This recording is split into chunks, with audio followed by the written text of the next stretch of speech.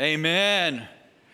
We want to welcome you here to Greenville First Christian Church, and we can praise, we can celebrate because the stone has been rolled away, Jesus is alive, and He's made a way for us to be sons and daughters of the Father in heaven. Amen? Let's praise God for that. That's an amazing testimony. Now I want to welcome you to FCC as we celebrate, as we focus on Jesus. But before we dive into the text today and study His Word, we have a unique opportunity to celebrate something with a brother. An amazing thing happened this weekend. Ben Harris, if you haven't heard yet, did a thing. He proposed to his girlfriend, Morgan Gibson, and she said yes. Let's celebrate with Ben. Congratulations. If you don't know, Ben is our student pastor, and he loves Jesus, he loves the students, and he loves Morgan very much. And it wasn't in question, but we were excited when she said yes, and man, their future is so bright in Christ. If you haven't heard, this year we are going to focus on Jesus. Now, for a Christian church, that should be no surprise. And in fact, I would like to think that every year Jesus is a focus, but we are going to have very clear vision of focusing on Him and who He is and how we can live like Him. We're going to try to live out Hebrews chapter 12. Look at these words with your eyes in Hebrews 12 and also open your heart to begin to follow Jesus in this way. Hebrews chapter 12 verse 2 says this: let us fix our eyes on Jesus. He makes a clear call. He says, be focused on Jesus, the author and perfecter of our faith, who for the joy set before Him endured the cross, scorning its shame, and sat down at the right hand of the throne of God. The more we focus on Jesus, the more we know about Jesus, the more we live like Jesus, I believe the more we honor Jesus and honor His Father. And that's our desire. And the best way that I have known over the course of my life and my studies and even my pursuit of God, the best way to know more about Jesus is to be in His Word. This should be of no surprise. The first core value of the church is that we value the authority of God's Word, that as followers of Him, we would let the Word of God be the authority for our lives. That's not very popular today. A lot of times preachers, we do like to say things that are popular. I want you to know that this is the authority for our lives is not popular anymore because people want to be in charge of their own lives. But the Word of God makes it clear that as we follow Christ, if we want to know His will and the way for our lives, this has to be the Word we follow. It's our authority.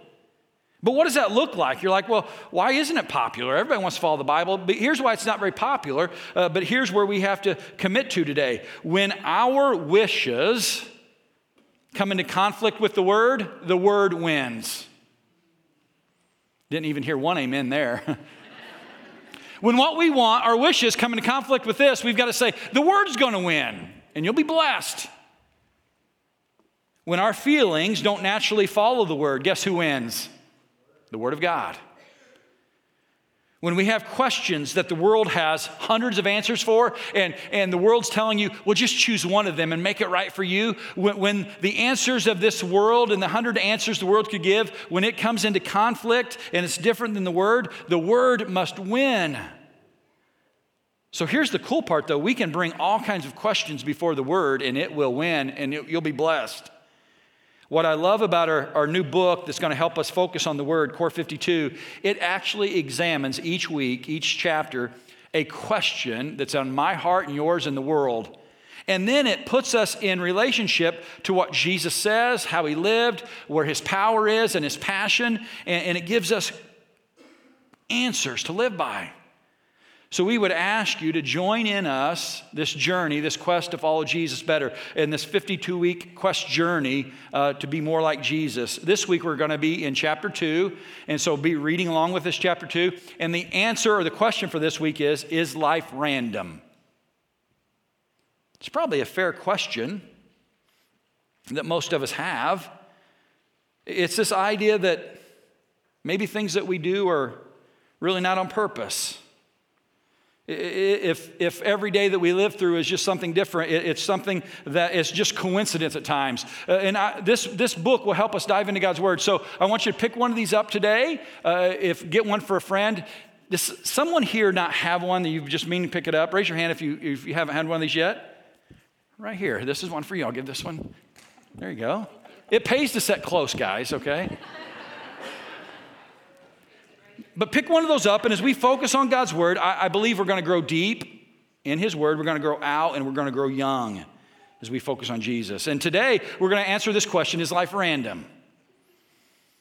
I wonder if so far this year, if you've had a random moment, you're like, man, this is 2023, it's going to be a great new year, and it already feels like Groundhog Day, a meaningless, purposeless day, pointless. We're stuck in another dull day again after again, and you're like, isn't there more to be had? And then maybe something bad happens, and it's hard to make sense about it. That's a reoccurring theme for the world. Well, was that random, or was it meant to be? Or is God going to use it, or is it just the unlucky nature of this world? Or maybe something just strange happens, and your friends say, well, that's a coincidence. Is it a coincidence, or is God about ready to do something big? But to be honest, life and how to explain it can be hard.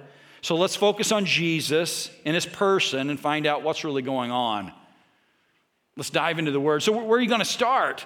Some would say start in John 3:16. It's a good place to start, that God loves you enough to send His one and only Son so that the world and you could be saved. That'd be a great place to start, but we're not going to start there. Or Luke 19, where Jesus says, hey, my mission is to seek and save the lost. That'd be a good place to start. Or how about Mark 15, where Mark describes the crucifixion and Jesus suffering so we could live. I don't want to start in any of those places today. I want to unpack a verse that we often overlook. Mark Moore brings it up in the book, and I've dove into it this week, and it's excited me.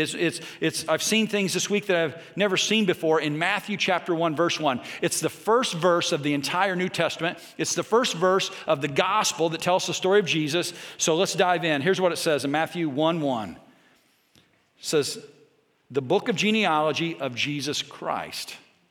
You're like, well, this is boring. It's a genealogy. It's a family tree. It says, the son of David, the son of Abraham. To the original reader, when they opened this up, when Matthew wrote about the genealogy of Jesus, the Jews would have got really excited because for hundreds and hundreds of years, they've said, the Messiah is coming and He's going to come through the line of Abraham. And He says, this is the line of Jesus from Abraham to David. They would have been like, this is cool. This is like the hottest topic of the time. I want you to see it's awesome today as well. Look at verse 2. It says, Abraham was the father of Isaac, and Isaac the father of Jacob, and Jacob the father of Judah and his brothers. I could go on for the next 16 verses, but in all honesty, if we don't see the story, it's really boring. It's just really 16 verses of 42 names from the descendants of Abraham. And if you don't see what God's doing, it's just words. It gets old quick. It's 42 people that came after Abraham. But what we can't overlook is from the beginning in verse 1, he says, while there's 42 people in this list, the first one, the one we're focused on, is Jesus Christ. And He's not just a man, He's the Messiah. Look back to verse 1. It says, the book of genealogy of Jesus Christ, the son of David, the son of Abraham. The word Christ here for the original reader, if you were a Jew, you would have heard this word again. The Christ is coming, the Christ is coming. It is the Greek word Christos, which literally means chosen one, Messiah. It means the Son of the living God. So the original reader would have been like, is he talking about the one the prophet spoke of that was going to come and be a blessing? Is he talking about the one that God said, Abraham, I'm going to bless you and bless every man and woman after you through this one part of your family tree? Is this the one? And Matthew makes sure in this account, with his detailed style of tax collecting, and he logs everything in the family tree, he says, this is the one that has all the right people in his lineage. This is the one the prophet Samuel said would come to save the world. He's in the line of Abraham and David. He's the right one because he got all the right people in his family. And the reason Matthew highlights this is he wants us to know Jesus has the right people in his family, and that allows him to be the one that saves all people, is a blessing to all people. And while people are part of the plan, we can't get past this reality that Jesus was more than just a man. He was God in the flesh. He was God's Son. The word Jesus Christ, or the name Jesus Christ, sometimes we think, well, Jesus was his first name and Christ was his second name. You may have never thought about this, but Jesus was his name. Christ was a bold declaration that this was the Son of the living God. This was the Messiah. And too often we hear Jesus Christ and we dismiss it as just a phrase. But it's a statement saying this is Jesus, the Son, the Messiah, the one that came to save. When was the last time you heard Jesus Christ declared? Probably a movie this weekend or a TV show. We hear it in boardrooms and basketball floors. And when it's said Jesus Christ, it's not said with any adoration. It's not said with any respect. And yet Matthew says this is Jesus Christ.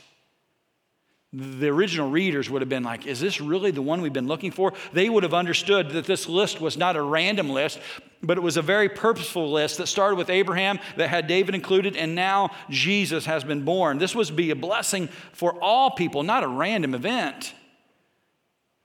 It's anything but random. The Jewish culture would have been extremely excited that the lineage was revealed.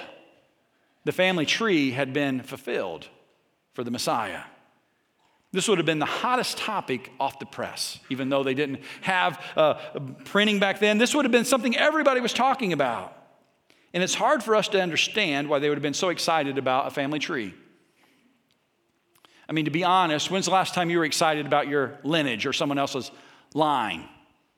It's something that we hear about occasionally and we take note of. But I can remember back in like the early 80s, I'd go every year to Ponderosa Steakhouse in Washington, Indiana, and I'd go through like that buffet line, if you've ever been to Ponderosa back in the day, and I'd get a sirloin and whatever other things were on the buffet, and I went and sat down to the back room where we had the banquet area for this Cummings reunion, and someone every year would put the family tree of the entire families we knew over on the wall. I would look at it for 2 minutes, and I was like, that's enough. I'm going to go eat my food. That was as excited as I would get. Maybe that's the way you've been about your family lineage. That's not the way this was about this in this text.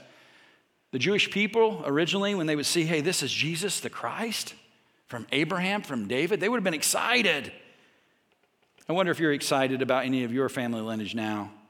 There have been some things in recent history that have made lineage be more popular. How many of you have submitted some DNA to, Me23, 23andMe? How many of you have tried that where you find out some family heritage? No one, okay. 23andMe, what they do there is they take some family DNA from your body and they can trace you to different places, tell you what your heritage is. It's becoming relatively popular. I haven't done that yet. Or how about Ancestry.com? You could type in different information and you can find out about your family history. And that's becoming more of a part of our culture. But really, no one was super excited about one family tree since this time.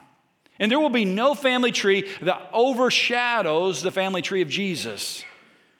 But something recently has taken place in our culture that has made millions of people focus on a family tree that's fictional. How many of you are aware of the phenomenon they call Yellowstone on TV, the most popular television show on TV right now, Yellowstone? I'm not endorsing that. It's interesting. I'll just say that, okay? The Dutton family has a family tree on that show that people are very curious about. I mean, super curious about. Who was in the line and lineage of John Dutton, played by Kevin Costner? A very amazing, strong character. And then what happened about a year ago, the show 1883 came out, set in 1883 with Tim McGraw and Faith Hill. And then they're like, oh, we can connect John Dutton to this James Dutton and now the family tree. People are getting super excited about that. And then this year, something amazing happened to the fans. The show 1923 came out, with the main character being Harrison Ford, a pinnacle part of the Dutton family. And then with this show, it connected everything back from John Dutton and Tate Dutton all the way back to 1883. And people had the full picture of the family tree, and it was amazing. You may have seen that on social media where people are guessing about the different components about it. What I find interesting about the Dutton family tree is, if you've seen the show at all, there's parts of the family tree people just love, like John Dutton. People are just like amazed by the type of man he was to protect his family. And then there's parts of the family tree that most people, if they were in your tree, you would love to just remove. You're like, I want no part of what's going on in that family tree. People love to hate some of the characters, and yet they steal the show. I bring all this up to remind us of this, that most family trees are tricky. If you're like my family tree, there can be messy at times. There can be things that we'd rather forget about. This week I reviewed my family tree on my dad's side, the Graber side, more than I ever had. I was evaluating this text in Genesis, and while it was a little boring, I started getting some really interesting things that was all leading to Jesus. So I called my dad and I said, Dad, tell me a little bit more about our family tree. Because I thought for the most part growing up that the family entire tree started and stopped within the family I knew. After Pete and Rose Graber, they were two people that got married in the early 1900s, and they had 15 children. So from my perspective, as growing up with them, they were the entire family tree altogether. My dad has 7 brothers and 7 sisters. And as I was talking to my dad about the family tree, I knew there was much more to be known. He knew bits and pieces. He said, but you need to talk to my sister, Pauline, because she's the family historian. So I called Pauline this week, and she began to tell me some amazing details, some good and some bad. But she says, what we know is in 1775, Peter Graber was born around that time, somewhere in Switzerland. Now, the interesting thing is I tell you my family heritage, you can see that about every other Graber was named Peter, okay? But Peter was born sometime around 1775 in Switzerland, and he was a very much committed part of a religious group that focused on Christ. In fact, they were radical for the sake of Christ. They were known as Anabaptists. And Anabaptists would go throughout their communities and their culture with their friends and say, hey, if you want to follow Christ, if you're a follower of Christ, you need to commit to him. And they did this radical thing. They would say, you need to be baptized as a believer in an age of understanding. And they started sharing that message with people that grew up with the state religion known as Catholic at the time, who would baptize as infants. And these Anabaptists were radical, and they would say, hey, if you want to follow Christ, you need to be baptized again. That's literally what Anabaptist means. It means, again, baptized. And the government says, stop it. Don't come against our state religion and say that people need to be baptized again as an adult by immersion. I don't know if anybody ever heard of this, but it sounds all together too familiar, doesn't it? That people would say you need to follow Christ in an age of understanding and be baptized. The government put so much pressure on them in the early 1800s that my grandfather, Peter Graber, and his family for a time with a few other families worshiped for a year in a cave in secret until the pressure became so much they moved to France. And then in 1836, my great-great-great-grandfather, Daniel Graber, came to America with his 12 kids seeking religious freedom to worship freely. When he arrived, my great-great-grandfather, Jacob, was 15 years old and he was very committed to the movement. He later had a son named Peter, and then he had a son named Jackson. And then in 1911, my grandfather, Peter, was born in southern Indiana, right where I was raised. And then in 1953, Gordon Graber, my father, was born. In 77, I was born. And then in 02, my son Dawson was born. And you can see the family heritage here. And it looks like we're due for another Peter, by the way, Dawson, okay? No pressure. But she went on to tell me some amazing things. She said, Tyson, they were known as radical for the sake of Christ. And that gets me excited that my heritage was radical for the sake of Christ to the point where they would worship in secret just so they could praise the King. And they were radical for the sake of Christ to tell people they need to commit to Christ before the government. What an amazing idea. She went on to tell me that my great-great-grandfather was one of the first preachers of their movement in Ohio when they settled there. She told me some amazing thing I'm proud of. But then I asked her, I said, I'm looking at the life of Jesus week in his lineage. Were there some scandals in our lineage? Were there some like horse thieves? Were there some people that maybe we don't often talk about, but they were still there? And you know what I heard on the other end of the phone for probably 10, 20 seconds was silence. And then she said, yeah, we've got some of those. And she went on to tell me the story. On her mother's side, my grandmother's side, there was a man who came over just after Daniel Graeber on the same ship. The ship was called Lydia from France. Daniel came with his family on the ship Lydia. And then I believe in that same year, the Stahl family came over on the ship named Lydia. And yet those families were from the same region in the United States. They came to the same United States, and they didn't come together for a number of years. But my great-great-great-grandfather at some point on my grandmother's side began to be a business partner with a man in a small brewing company. And they were brewing beer. And they were successful at selling beer. And they had a partnership for a number of years. And while they were extremely successful at selling beer, my grandfather could not handle beer, if you know what I mean. And he became an alcoholic and basically a drunk and lost everything. I never heard that story till this week. Little did I know, while that grandfather on that side lost everything during that time of his life, that man in that brewing company kept brewing beer, and you may have heard of it. His family name is Anheuser. And they've got just a little company over in St. Louis. But you can't make this stuff up. I never heard that side of the story about my drunk grandfather who lost everything. I wonder if there's something in your family that's messy, that you don't want to talk about, but the God could still use. He's not afraid of working in, and that's what we see in Matthew chapter 1. Jesus is not afraid of having a messy family tree. In fact, Matthew highlights it. And to the Jews, it would have been radical. As they see Jesus in this family tree, they see a scandal, one after another. And what would have been very common, if you were going to be the king, if you're going to be a political leader, if you had money, what you would do is you would ask the historian to cut out certain tree limbs from your family tree and pretend like they didn't exist. You leave the bad stuff out and you highlight the good stuff. It meant that you didn't talk about your drunk grandfather. It meant that your crazy cousin Eddie never made the family lineage. It meant that you paid extra to keep your weird aunt out of it. And to be honest, many of you wouldn't have made the list either. Maybe I wouldn't have for a time. What's interesting is Matthew does the exact opposite. He not only highlights the good people, the right people, but he highlights the reality of the mess and of the struggle. He doesn't hold back from saying, hey, these people had struggles in their life, but God saw through it. That's why Jesus came. He came through these people to save all people. Look back to the text. In chapter 1, verse 2, it says, Abraham was the father of Isaac, and Isaac the father of Jacob, and Jacob the father of Judah and his brothers, and Judah the father of Perez and Zerah by Tamar.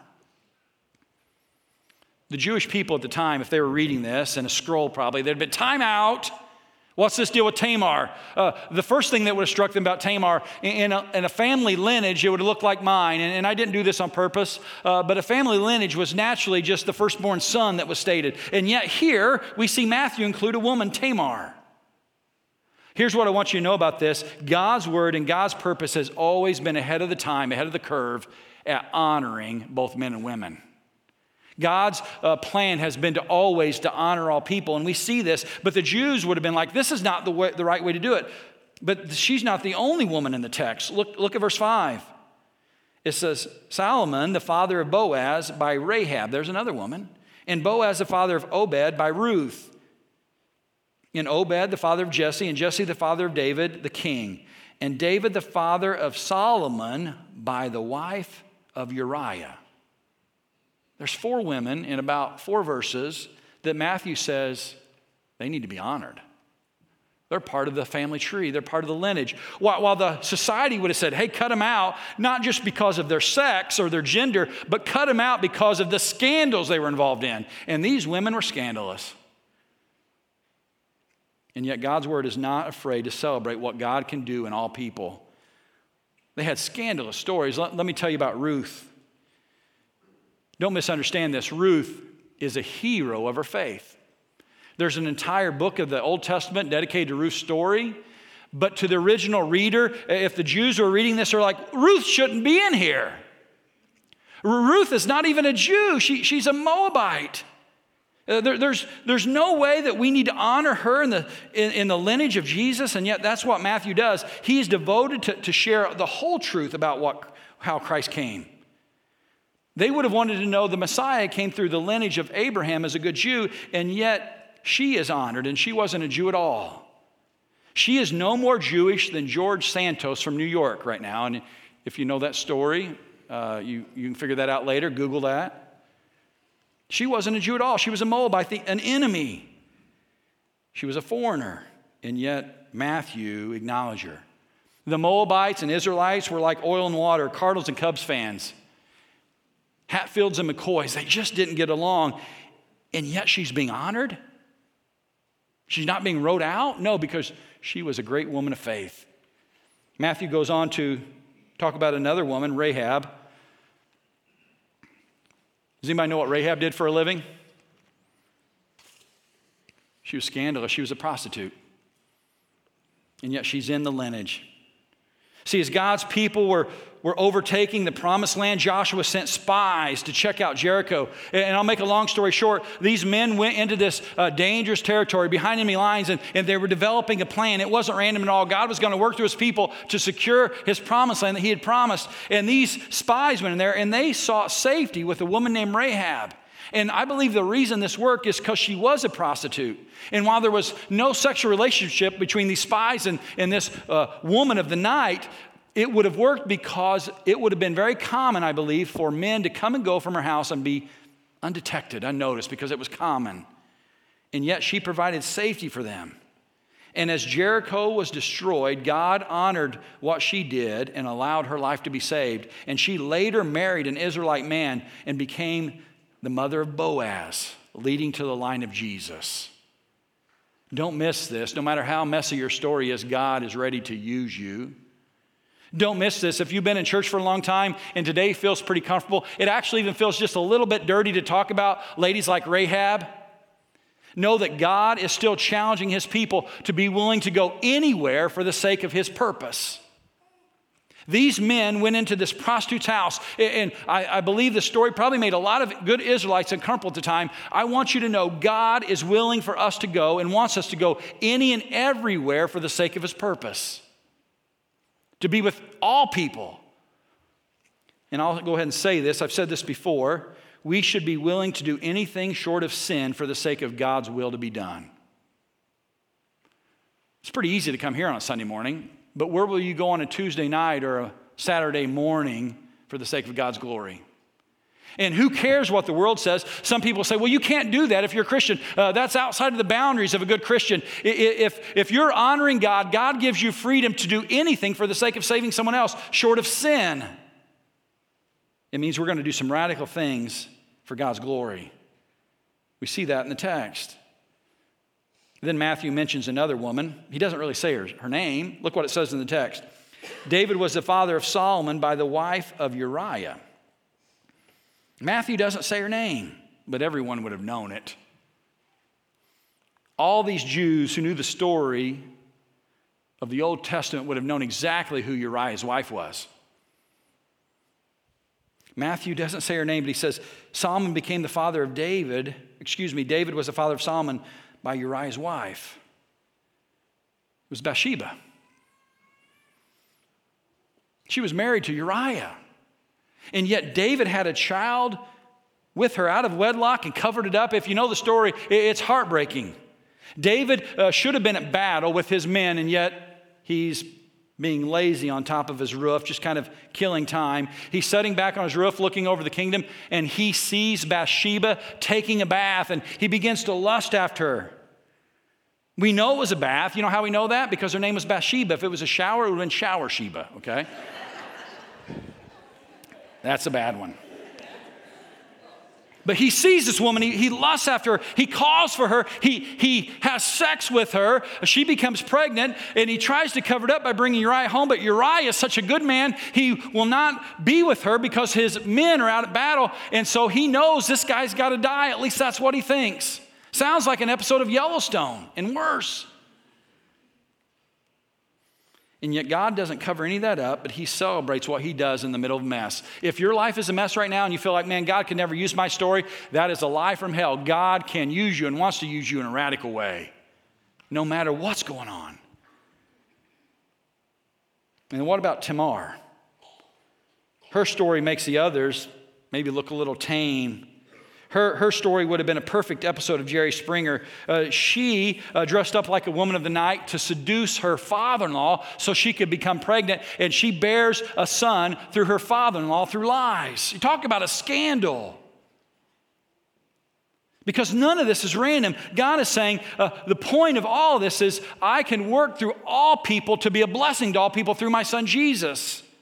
This genealogy is not random at all. It's not a bunch of messed up people. It's not just wrong people, but it's God working through all people to bring him glory through relationships with us. And Matthew understood this because you know what Matthew was? A disciple, but the wrong type of guy for the Jews. Because his occupation was a tax collector. And he was known to be a sinner of the worst because he would basically rob from good Jews to line his own pockets to support the Roman government. And yet when he met Jesus, his life changed. Look at Matthew 9:9. It says, as Jesus passed on from there, he saw a man called Matthew sitting at the tax booth. And he said to him, follow me. And he rose and followed him. I wish it were always that easy, but you got to understand he's talking to Jesus. As Matthew went to follow Jesus, his life was changed. He says, I want other of my friends to meet Jesus. So he had invited them all to his house. Look what it says in verse 10. And as Jesus reclined at the table in the house, they were having a party. Behold, many tax collectors and sinners came and were reclining with Jesus and his disciples. This is a big party. This is the like who's who of the town. This is the scandalous people of the town. It's the rich, it's the powerful, it's the sinful, and they're all hanging out with Jesus. And the Pharisees, we see here, the religious leaders of the time are like, what is this? This is inappropriate. Why would any good teacher hang out with such sinners? And look what it says in verse 11. And when the Pharisees, these religious leaders, saw this, they said to his disciples, why does your teacher eat with tax collectors and sinners? Let me put it in words we can understand. Why don't we just expect everybody to come to church and pretend like they've been Christians their whole life? That'd be easier, wouldn't it? Why doesn't just our friends all of a sudden show up and they've got the perfect lineage and no problems? That's not the way it works, and Jesus knew it. He went to where the people were in need and were hurting, and he hung out with them. He had real relationships with them, and unfortunately, the religious leaders sat back and judged. And they asked this question of the disciples, not wanting Jesus to be involved, but guess what Jesus does? He's like, I'll handle this question. He says, those who are well do not need a physician, but those who are sick.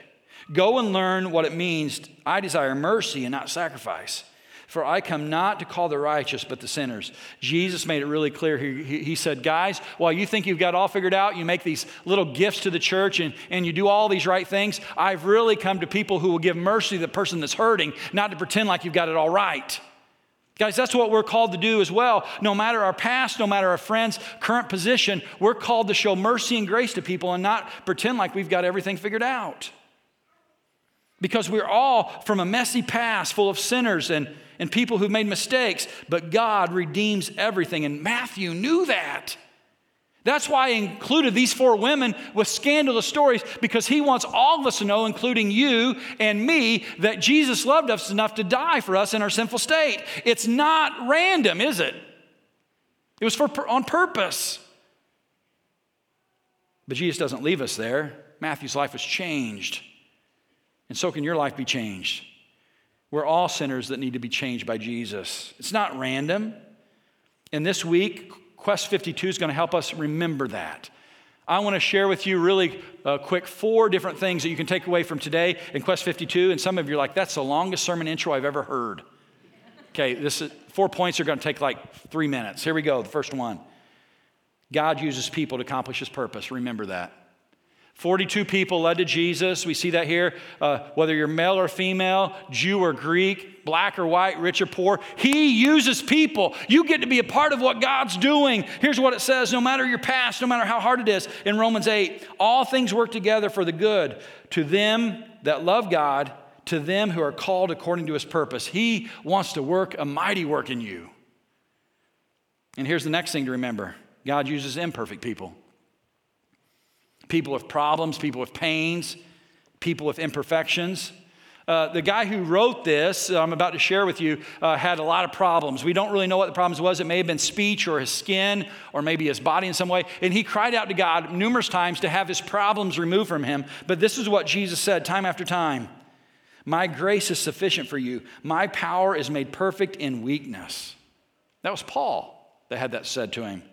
Here's what I would say to you. If you think everything has to be perfect before God can use you, sometimes the best way we're used is in our weakness.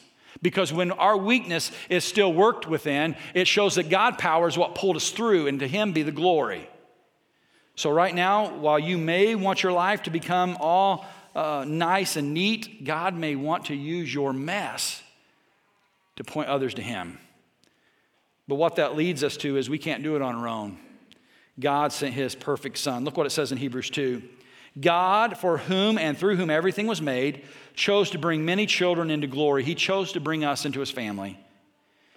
And it was only right that He should make Jesus, through His suffering, a perfect leader, fit to bring them into salvation. Here's what he's saying. This Hebrew writer is saying here that God brought all of us into His family tree in our mess and our problems because Jesus was willing to die on the tree of Calvary, on the cross. And it wasn't random. The Bible says it was His plan and His purpose. So no matter how random your life feels, you may have woke up today and you're like, why am I here? God is wanting you to know His plan, His purpose is being in a relationship with you. It's not random. He did that through Jesus. Your life may be very short, much shorter than you think. It is very purposeful today that you realize that your eternal destination hinges on the fact of who you say Jesus is. Is Jesus Christ just something you swear with, or is Jesus Christ the Son of the living God, your Savior and your Lord? It's not random, it's for a relationship. I learned one more very interesting fact this week about my Graber family tree. You know, the fact that there was one of the early preachers in Ohio that came from my lineage, from the fact that Peter originally worshiped in a cave under scrutiny from the government. Man, that gets me excited that there were radical believers for the sake of Christ way back in my family tree. And I long for my family to be known as radical for Christ. But what I'm most proud about was this other story that I heard my aunt said. That in the 1900s, my great-grandfather Jackson was kind of like Ben, looking for a wife. And he started seeing different people and different women, and he started to be in a relationship with this girl. But come to find out, this girl didn't know who her dad was.